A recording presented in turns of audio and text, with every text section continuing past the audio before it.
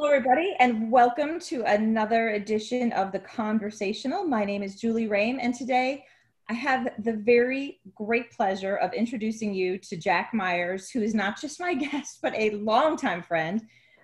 We were just speaking. I know that early 2000s is when we met, but Jack has done lots of amazing things in his life, one of which was starting a company called Media Village, and I wrote blogs for it way back in the day. And he was reminding me that in 2011 was my first one, and it was entitled, "Do You Like Me and Should I Care?" Well, I really care if Jack Myers likes me, because he is such a great guy. I'm going to give you just a little bit about who Jack is and why I'm so effusive about him.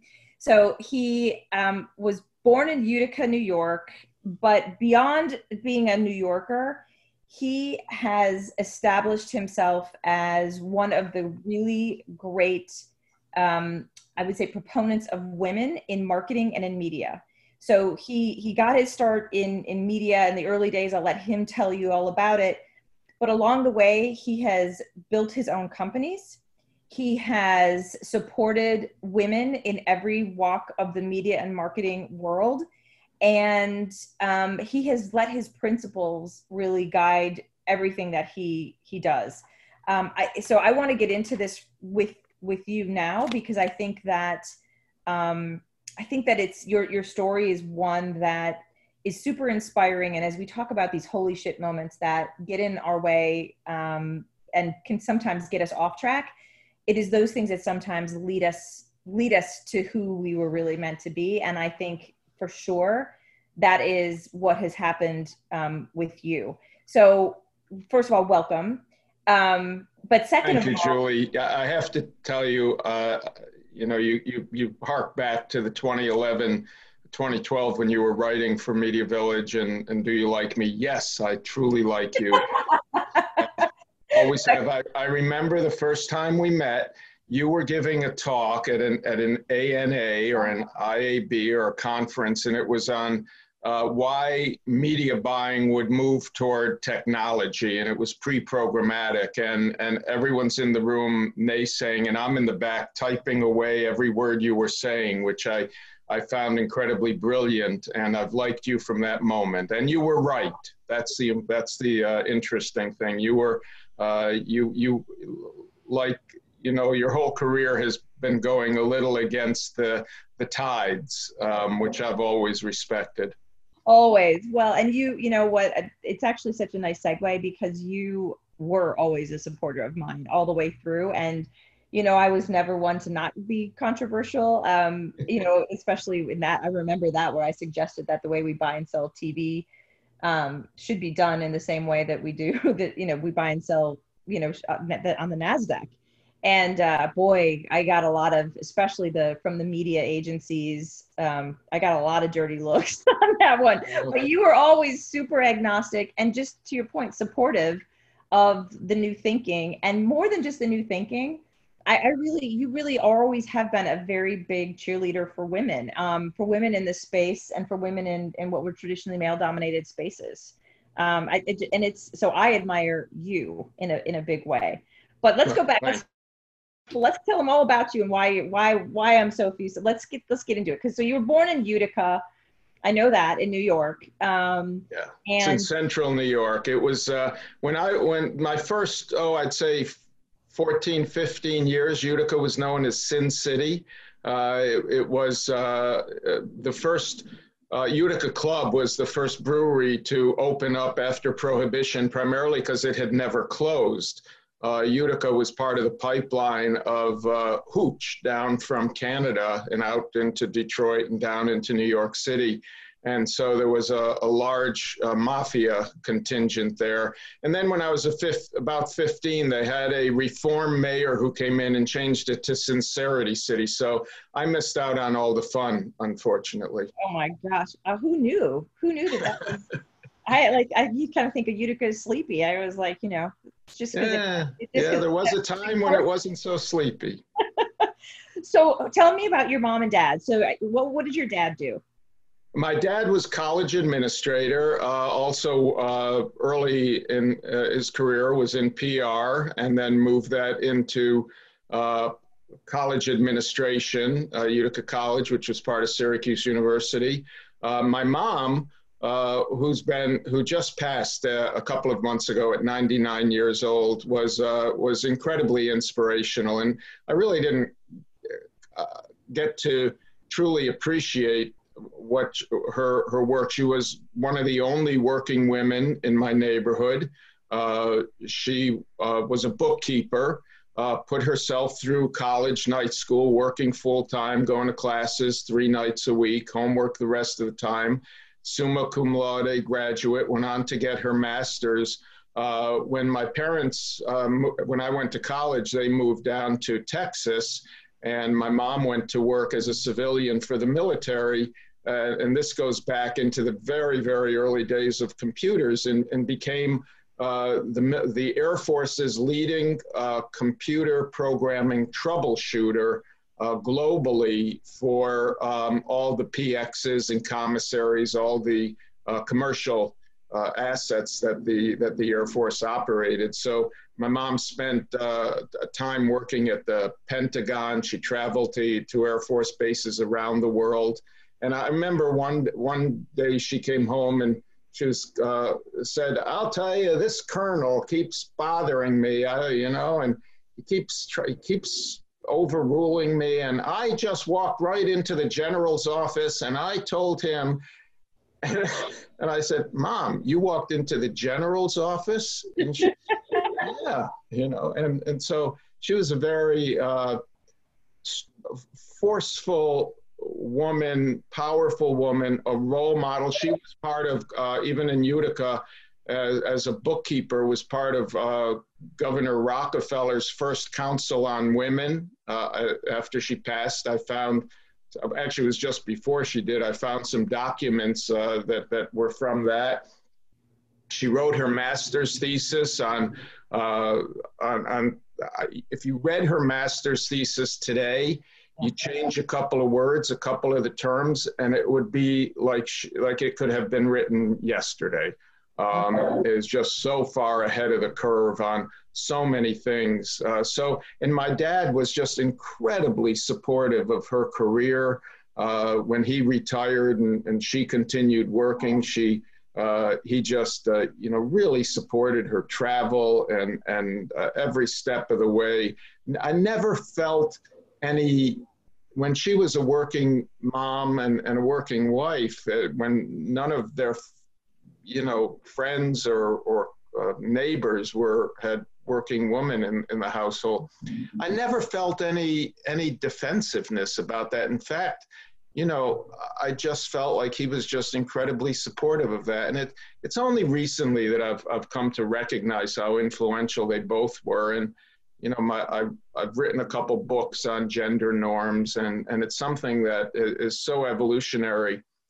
Can I tell you a little unrelated to that story about Utica? Absolutely. Okay, so Utica was the home of General Electric radios, where they were built. I was a senior it's 1965. I'm a senior in high school, and I get called into the office and told that GE is having what they call a focus group, and they've asked for 2 students, male and female, to go spend a few hours. So they took me down to the GE plant, which is now closed up and in ruins, and showed us into a room. There were 2 kids from each of the high school. There were around 10 or 12 kids there. And we spent 3 hours talking about something brand new called transistor radios. No kidding. Plug in. This was a radical idea. And they had 6 samples, 2 of each to pass around. Some were, pretty big, had handles on them, leather cases, really beautiful. And then others were these, got smaller and smaller. And there was this little red one, this little teeny red transistor radio. And then at the end of the focus group, they asked us all to just put in pick out which one we want, put it on a piece of paper and put it in, and they'd pull out, and whichever one, they pulled out, you'd get. First come, first serve. And every single kid put in the little red, teeniest transistor radio.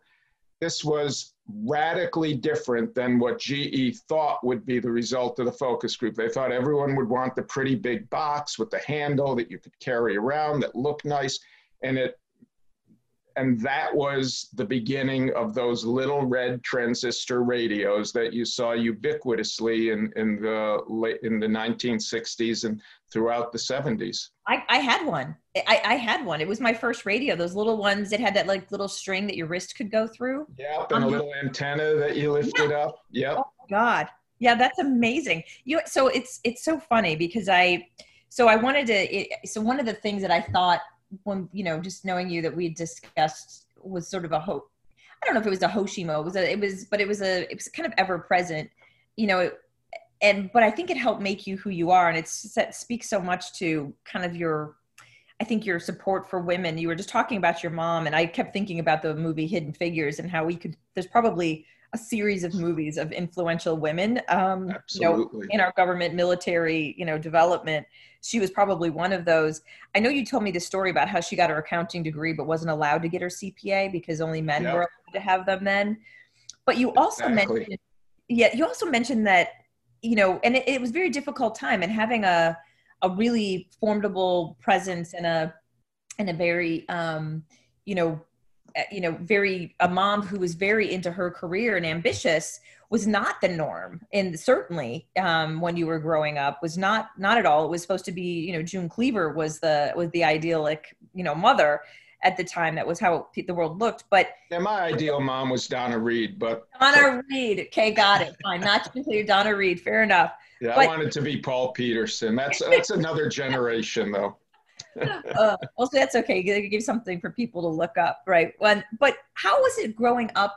I mean, because it was so different, I'm sure that it changed your perspective and made you who you are today. But what did it feel like as a kid growing up with a mom who was very focused on her career? Sucked. Right. I have very clear memories of my mom just being, first of all, not being home. Coming home for dinner, 1 hour, and then leaving again for school or moving into the other room to do her homework. And if I wanted to be around her when she was doing her homework, asking my dad to, come and get me. It was really difficult. It was incredibly formative to feel not wanted, frankly. And that really was very formative in relationships that I had later in life, kind of looking for those same qualities that were really destructive to my own self-image, self-esteem, or needs, personal needs. As fortunately for me and for her, she had a very long life. And as I got to go through therapy, number one, go through relationships, and come to terms with how powerful a positive influence both she and my dad were by being so different and by being able to be comfortable in their differences, both in their own relationship and in the society that they lived in at the time. And my mom, I asked her just a few years ago, as the harassment issues and Me Too movement evolved, how she managed and navigated in the military for all those years. And she said she recalled no overt harassment, that she was always taken in and accepted as part of the club, that she was supported, apart from that one colonel maybe, but that she was always supported, always reinforced, and never felt that she was judged by anything other than her skills and her talent. And that was a powerful message. I think we don't necessarily always look at the military in that context. So it was really it was challenging as a child. And, I think today we're really in COVID-19, in the pandemic, we're seeing the extraordinary challenges of working, and being a working parent, and having children who needs are significantly more without the support infrastructure of the school system or camps or the after school programs, the before school programs, the child care, none of which she had. Yeah, it is amazing to hear that she doesn't recall any stories, because you do. Amazing. Assumption is, of course, that we all, I think about my career as a woman in a lot of male dominated industries, and I don't recall any overt necessarily, sexual harassment, but certainly, I guess people could have, but certainly the way that people spoke to you, how they referred to you, what they expected of you, certainly was not what you would expect today. And, it's funny in how we look back, I would never have thought of myself.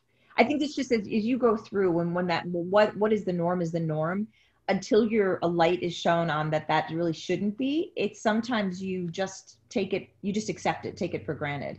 But I'm glad to hear that she really, even after the light was shone on all of this, that she couldn't think of anything. I mean, that's a great Yeah. testimony. It's great. So I want to go back to now. I want to you as a kid, because you've got this amazing story of, and it connects to that transistor radio story you were telling about, growing up. And it makes sense too, that without your mom there, you were probably left to your own devices a lot. So you built a radio. At what age did you build a radio, and why did you build a radio? What's called a crystal radio. At 9 years old, I had a neighbor who was a disc jockey. They didn't call him disc. He was a radio announcer who played music and talked.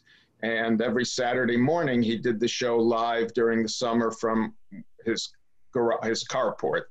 And I'd go over and visit with him, and got to talk on the radio a little bit, but more importantly, watch him. And I just became fascinated with radio. So I built one. And that crystal radio, you strung a wire up into a tree, and it was able to pick up AM signals from New York City. So I could listen late at night when there were clouds in the AM, which bounces kind of off the clouds, and whereas FM is kind of a straight line and have limited distance, AM can go on forever. So I'd listen to KDKA from Pittsburgh, and I think WDAF maybe from Detroit, WABC from New York, and I'd listen to rock and roll radio. And it was that's what I wanted to do. I wanted to be a disc jockey. I wanted to be in radio. Which is why they asked me to go down and do the GE. They knew, even in high school, they knew about my passion. I applied to what was then, Syracuse University. It was the communication school, but it was before it was the Newhouse School. It became the Newhouse School when I was there. That's all I wanted to do. I got my what's known as a third degree FCC license. To be a disc jockey, you had to have a license from the FCC. So my dad had to drive me out to Syracuse twice to take the FCC test because I failed the first time. So very upsetting. And but I got my third degree license, but I never got that job as a DJ. When I got to Syracuse, I did a public affairs show on an interview show with the Maxwell School of Citizenship professors, which politics also fascinated me. So I had a minor in political science, and I'm still fascinated by politics. And I'll tell you, the most important education that I ever got, Julie, was my master's at NYU in media ecology. It was the most formative experience in my life, and continues to inform everything I do. I proudly wear the title of being a media ecologist, and I think I'm the leading practicing media ecologist, and there are actually hundreds of them around the world. I didn't know that there were. I mean, it is interesting to think about your trajectory. I thought, I know, so you've got these parents. This is why I love doing these conversations, because there's so much richness when you think about your parents and you think about your love of radio and how that stuck with you. Plus, you were living in this town. I think you told me you were one of two Jews in a town of Catholics. And so you were A high school of 1,200, there were two Jews. Yeah. Yeah. right. 95% Italian Catholic. Yep. And then right. So you were always sort of this outlier, like this mom, this, but you had this passion that you found because you just put yourself, this is how I envision, if I was going to write your story for, a TV script, right? You found this niche and you just pursued it relentlessly, and you worked for the GE, and then you came to New York and you worked for ad agencies, and but you always had this political bent. And even in your interviews, when I think about when you started Media Village in 2011, it wasn't so much political, but you took them on the way that you would think about interviewing, candidates. You always had that very, Thank you. process. No, it is absolutely a compliment. It's really, truly amazing. So when you came, I want to tell people, because I know the story, I want you to tell it, but you came to New York, as you said, but you worked I think you worked for JWT, didn't you, for a while? Well, no, I worked for a year in Syracuse. The university had a profit-making company called Civic Survey that was a research company. I went there for a year while I waited for my then fiancée to graduate, now ex-wife. But it got me into the kind of the advertising / research business. And then I came down to New York, and it was the beginning of a recessionary period. I was looking for a job. I knew no one. You know how important it is to have relationships to help you get jobs, especially then in the advertising media business. And I wanted to work at CBS, ABC in the radio or television business, and I couldn't get a job. I had an interview at Prentice Hall to be a copywriter for direct response advertising. They offered me the job. And I remember they're saying the average person here has been here over 40 years. And when you retire, now again, remember, I'm 21, 22 years old. When you retire, you'll be a millionaire. And I'm looking around the room. I could not get out of there fast enough, even though it was the only job I'd been offered. And a few weeks later, I saw an ad for an account executive at a radio television company. An account executive to me was like an AE at an ad agency. And at the same time, there was an opening at J. Walter Thompson for a copywriter. I did both interviews. I got the job at JWT working on the Ford account. Mm-hmm. Scheduled to start on Monday. I get a call on Friday. A freeze has been put on all hires. Oh my God. So we're not hiring. And so I called back the interviewer, the personnel agency for the AE job. And I show up and they say, well, this is a radio TV company called Metro Media, but which owned WNEW, AM and FM, and WNEW TV stations. It evolved into, who knows what.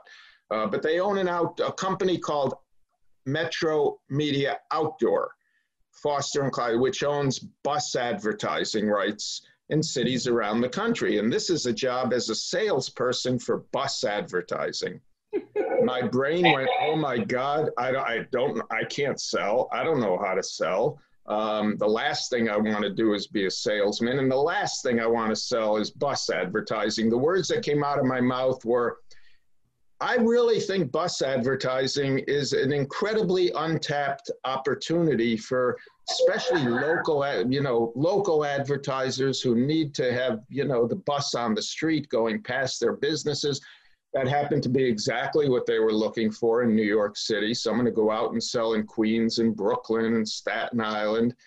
And then they said, well, how would you approach? I said, well, first of all, I see so many billboards in and bus ads that have too much type. You want to get a really bold message out there that's really clear and a call to action. And they said, all right, we're setting up the interview. I got the job. It was 3 years there. I thought it was a dead end, and I wanted to move on. Of course, I was working next to a guy named Billy Apfelbaum, who I'm still friends with today. And Billy went on to make millions of dollars in the out-of-home business by, owning the franchises. But it was incredibly formative because you had to go out and sell with no tools, no research, no data. The only thing you had was your own creativity, your own ideas, and your own inspiration. And I happened to have a couple of bosses who were really smart and taught me how to sell. And I went on. One of the things that I, of course, noted that there were no radio stations using bus advertising. So, of course, I started calling on all the radio stations after a little bit and brought them in. And I got fortunate to be hired by ABC Radio to sell for them. And that led me to CBS Television, where which I really consider to have been the foundation of the career since then. I was there at CBS TV 7 years, and they were an extraordinarily entrepreneurial company at a time when there was no entrepreneurialism in our industry. Well, you were, and that entrepreneurialism, I think, didn't you, before going to CBS and ABC, didn't you do your own startup in there?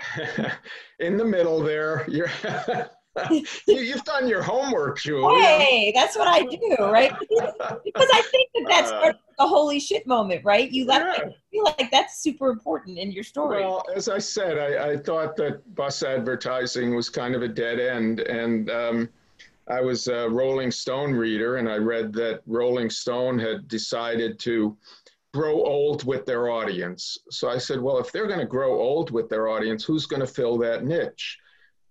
So I left Metro Media after developing a magazine, a tabloid magazine called Tambourine. Rolling Stone was a Bob Dylan song, like a Rolling Stone. So I took Tambourine, another Bob Dylan song, Hey, Mr. Tambourine Man, and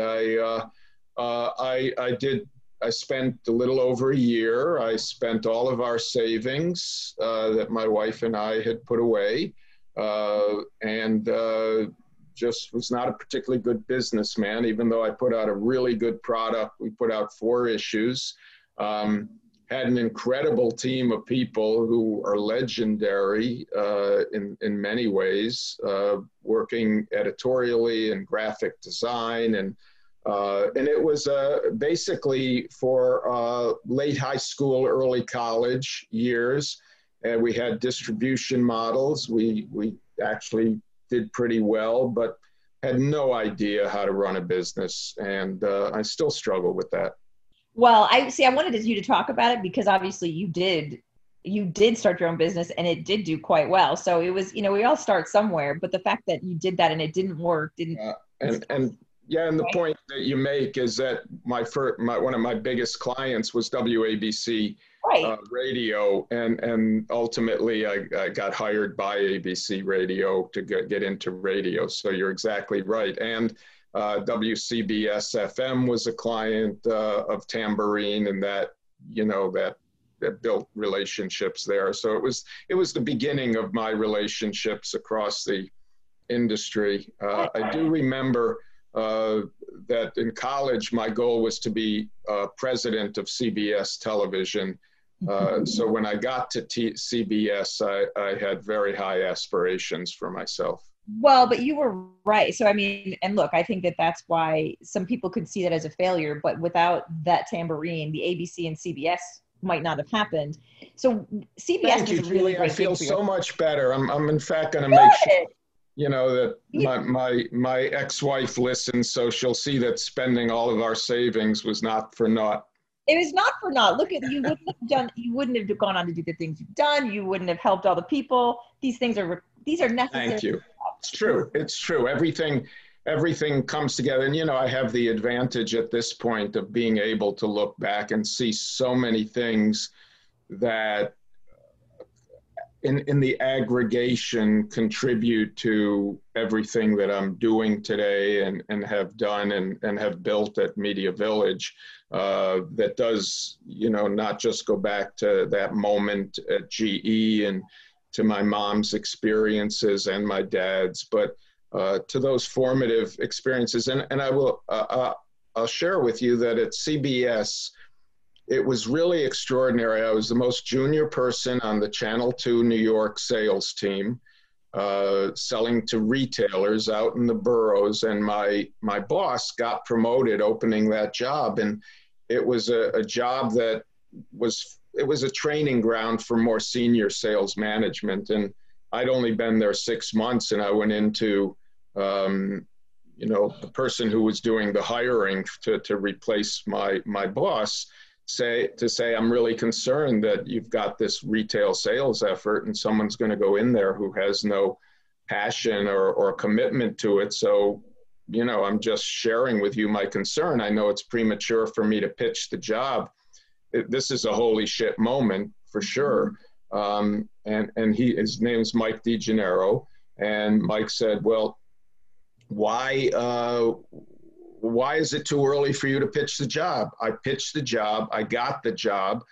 My first hire was a complete out-of-the-box hire, a woman at the time named Arlene Kekalis, then Arlene Manos, who went on to become, very well known as head of sales and chief revenue officer at AMC Networks, years at head of sales at A&E Networks. And while she was at A&E Networks, Mike DeGennaro was out of work, and she hired Mike. See, yes, the connection system. There's a nexus. It's so important. I mean, that is why these interconnectivities, people, this is why I don't want people to think that just because it doesn't go the way you think that then all is lost. These are so important when you look back because they thread along. I think your bravery, though, I wanted to go on one more with the bravery. I thought you were going to tell the story, not just about pitching the job, but about how you then brought up to CBS the fact that you thought cable might be a threat and how they reacted to that. Well, see, it was interesting at CBS because we're talking in the late 70s, early 80s.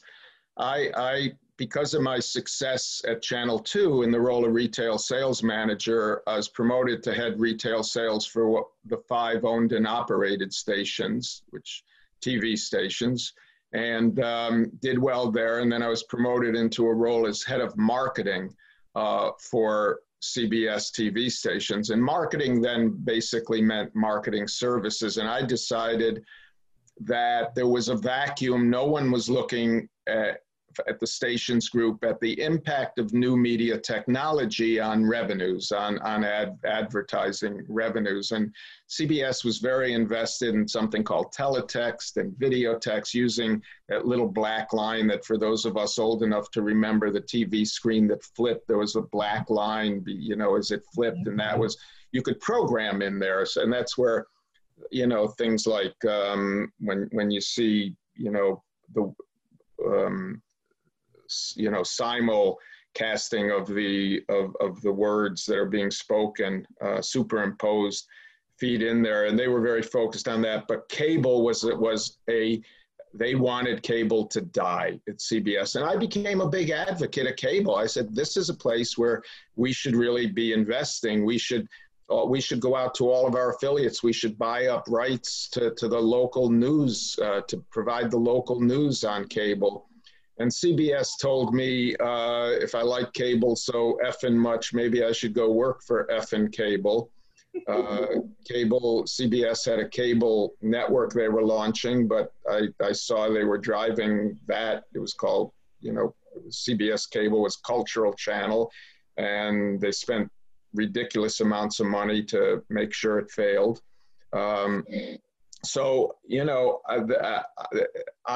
I basically left and went to a cable network called UTV that I spent 2 years at. It was probably the best job I ever had in terms of opportunity, but it was at a time when it became very difficult to launch a new cable network. And I went and started what has become the Myers Report, which is a research business to basically explore the implications of new technologies on advertising, the advertising business, and specifically the ad sales side of the business, and to develop research to share back to the networks and to advertisers, to agencies, about the impact of technology on their business models. And that has evolved and ultimately led to much of the work I'm doing now, to look at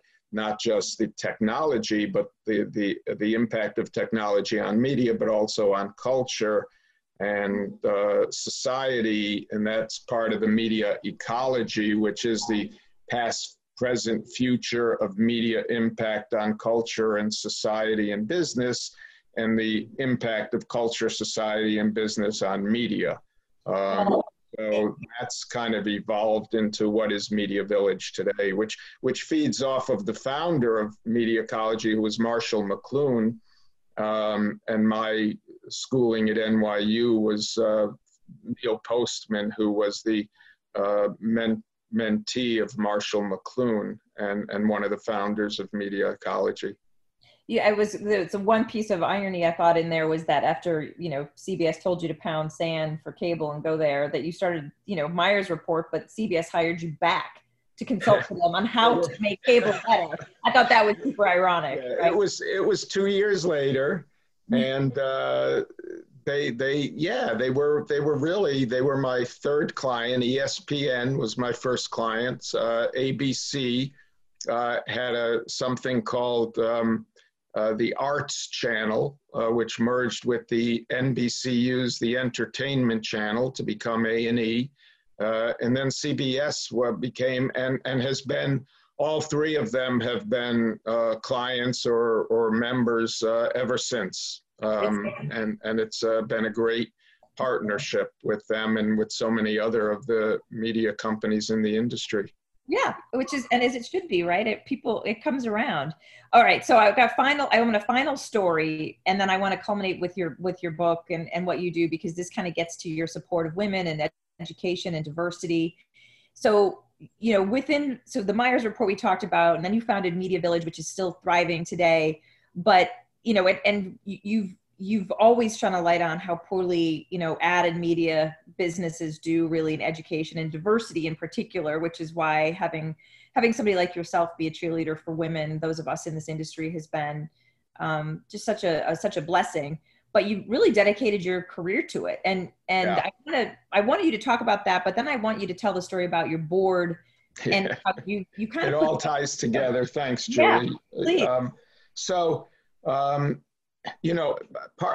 Again, going back to media ecology and understanding the culture and researching the cultural realities and also economic realities. And as I was studying the impact of technology on media and advertising, it became obvious that that media is a stagnant industry. The economics are very share-based. There's very little organic growth. So the only way you win is taking share from someone else. Marketing budgets have been growing in the below the line. The realities were the accurate forecasts a decade and a half ago were that media would be struggling with the advent of digital. And as I looked at the dynamics of what are the pillars of growth for those companies and categories outside of technology and finance, what are the pillars of growth? And there were two common pillars. One is an investment in education, both internally and for your external stakeholders. And two, was investments in new majority talent. And, 10, 12 years ago, new majority talent became very obvious that we would become industry would become very female centric. 60% of college students, graduates female, 60% of high school graduates female. Incredible, the females just emerging. And it became obvious, and to me, that the media industry had to do better in gender, changing the gender norms. And so in 2011, I founded an organization called, at the time, Women in Media Mentoring Initiative. It evolved to womenadvancing.org, with a focus on recognizing the value of young women coming into the industry and accelerating their growth by connecting them up with senior women, not to be mentored alone, but to also be mentors themselves to more senior people, because they had skills, knowledge, especially technology oriented and culturally changing cultural norms. And that organization continues. We continue to host now virtual events, but at Media Village, you have the womenadvancing.org platform where we highlight women. And then out of that evolved an understanding of youth in general and the emergence of what we now know as Gen Z. So I began studying them, wrote a book called Hooked Up, New Generation Surprising Take on Sex, Politics, and Changing the World, focused on changing gender norms, but more importantly, the emergence of this generation. And that led, because I kept getting asked, well, what's happening to the men? Why aren't men performing? And to get answers, I did research and found there was no research. So I did extensive research on masculinity and wrote a book called The Future of Men, published in 2016, just before the election, thinking we were going to have a little different world. But I forecast a backlash, a male dominated, angry backlash against the women's movement, which I think culturally we're seeing manifest itself, not just in a backlash against changing gender norms, but changing cultural norms and changing multicultural norms. So in 2017, I founded advancingdiversity.org, and I can announce with you today, Julie, that Phil McKenzie, a diversity and inclusion leader for a couple of decades, founder of his own multicultural agency, graduate of Howard University, is joining us as executive director of advancingdiversity.org, and I'm really proud he'll be joining us in a week as to lead our initiatives, which are really industry leading and supporting those organizations that are actually making a difference and are not getting sufficient financial support from our industry in advancing women into more senior positions of leadership, assuring that we have pay equality and that we're measuring it, and that we have not only gender diversity, multicultural diversity, but welcome veterans and welcome all those underserved communities that have been excluded. Media and advertising continue to be at the low end of the industrial spectrum on investments in advancing diversity, investments in education, investments in content marketing and communications. So at Media Village, our goal is to really lead the industry in advancing education and diversity.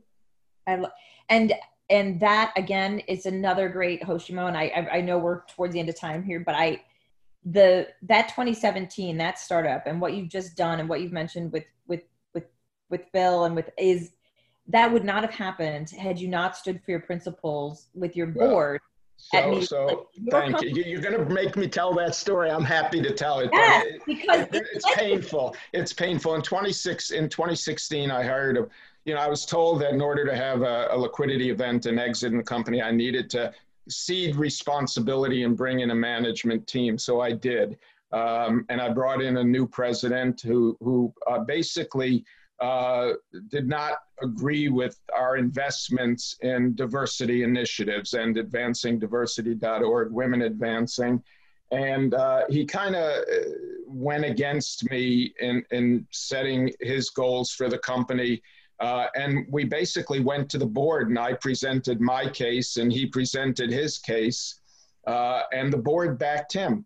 And said they did not think it was an appropriate way to build a company toward exit by investing in either education or diversity, that they were dead ends, there were no funding for it, and there was no natural exit for it. And so I basically disengaged myself from all day-to-day management and funded those initiatives individually.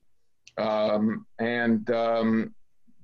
now where you are today, education and diverse, and 2 years later, I basically pushed that whole management team out because they were not achieving their goals, took over, elevated education and diversity back into the primary position, but maintained all of our core capabilities around the Myers Report, research, our content marketing, tools, and built it all under the umbrella of education, market intelligence, and advancing diversity through talent development. It's all integrated, and I welcome your.